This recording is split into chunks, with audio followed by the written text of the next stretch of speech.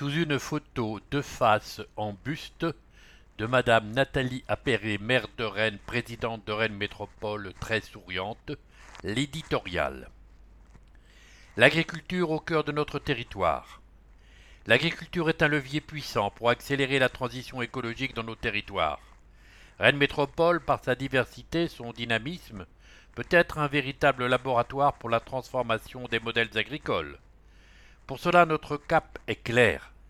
Pérenniser l'activité et les revenus des agriculteurs, protéger notre environnement et la ressource en eau, et donner à toutes et tous accès à une alimentation saine et de qualité.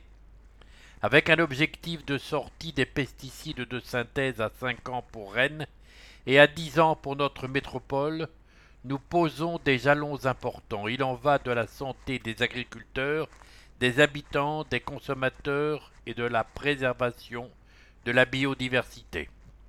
L'art pour réenchanter la ville. Exporama, notre grand rendez-vous dédié à l'art contemporain, a réuni cet été de très nombreux visiteurs, dont 80% de métropolitaines et de métropolitains. Cette réussite est à l'image de l'ambition que nous nous sommes donnée pour mettre l'art à la portée de tous. Nous poursuivons une politique très dynamique de commande d'œuvres d'art pour l'espace public.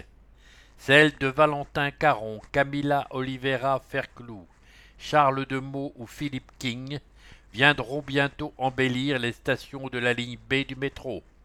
L'occasion pour chacune et chacun de poser un regard neuf sur ces lieux du quotidien. Un pôle d'excellence à la Jeannet.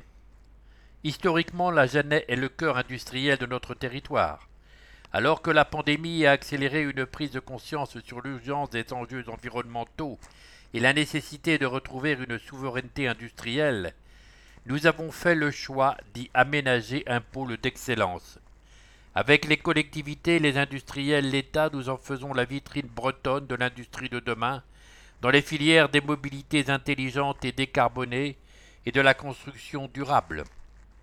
C'est un site exceptionnel qui accueillera un campus pour les écomobilités, mais aussi des services pour aider les entreprises à s'installer et à innover.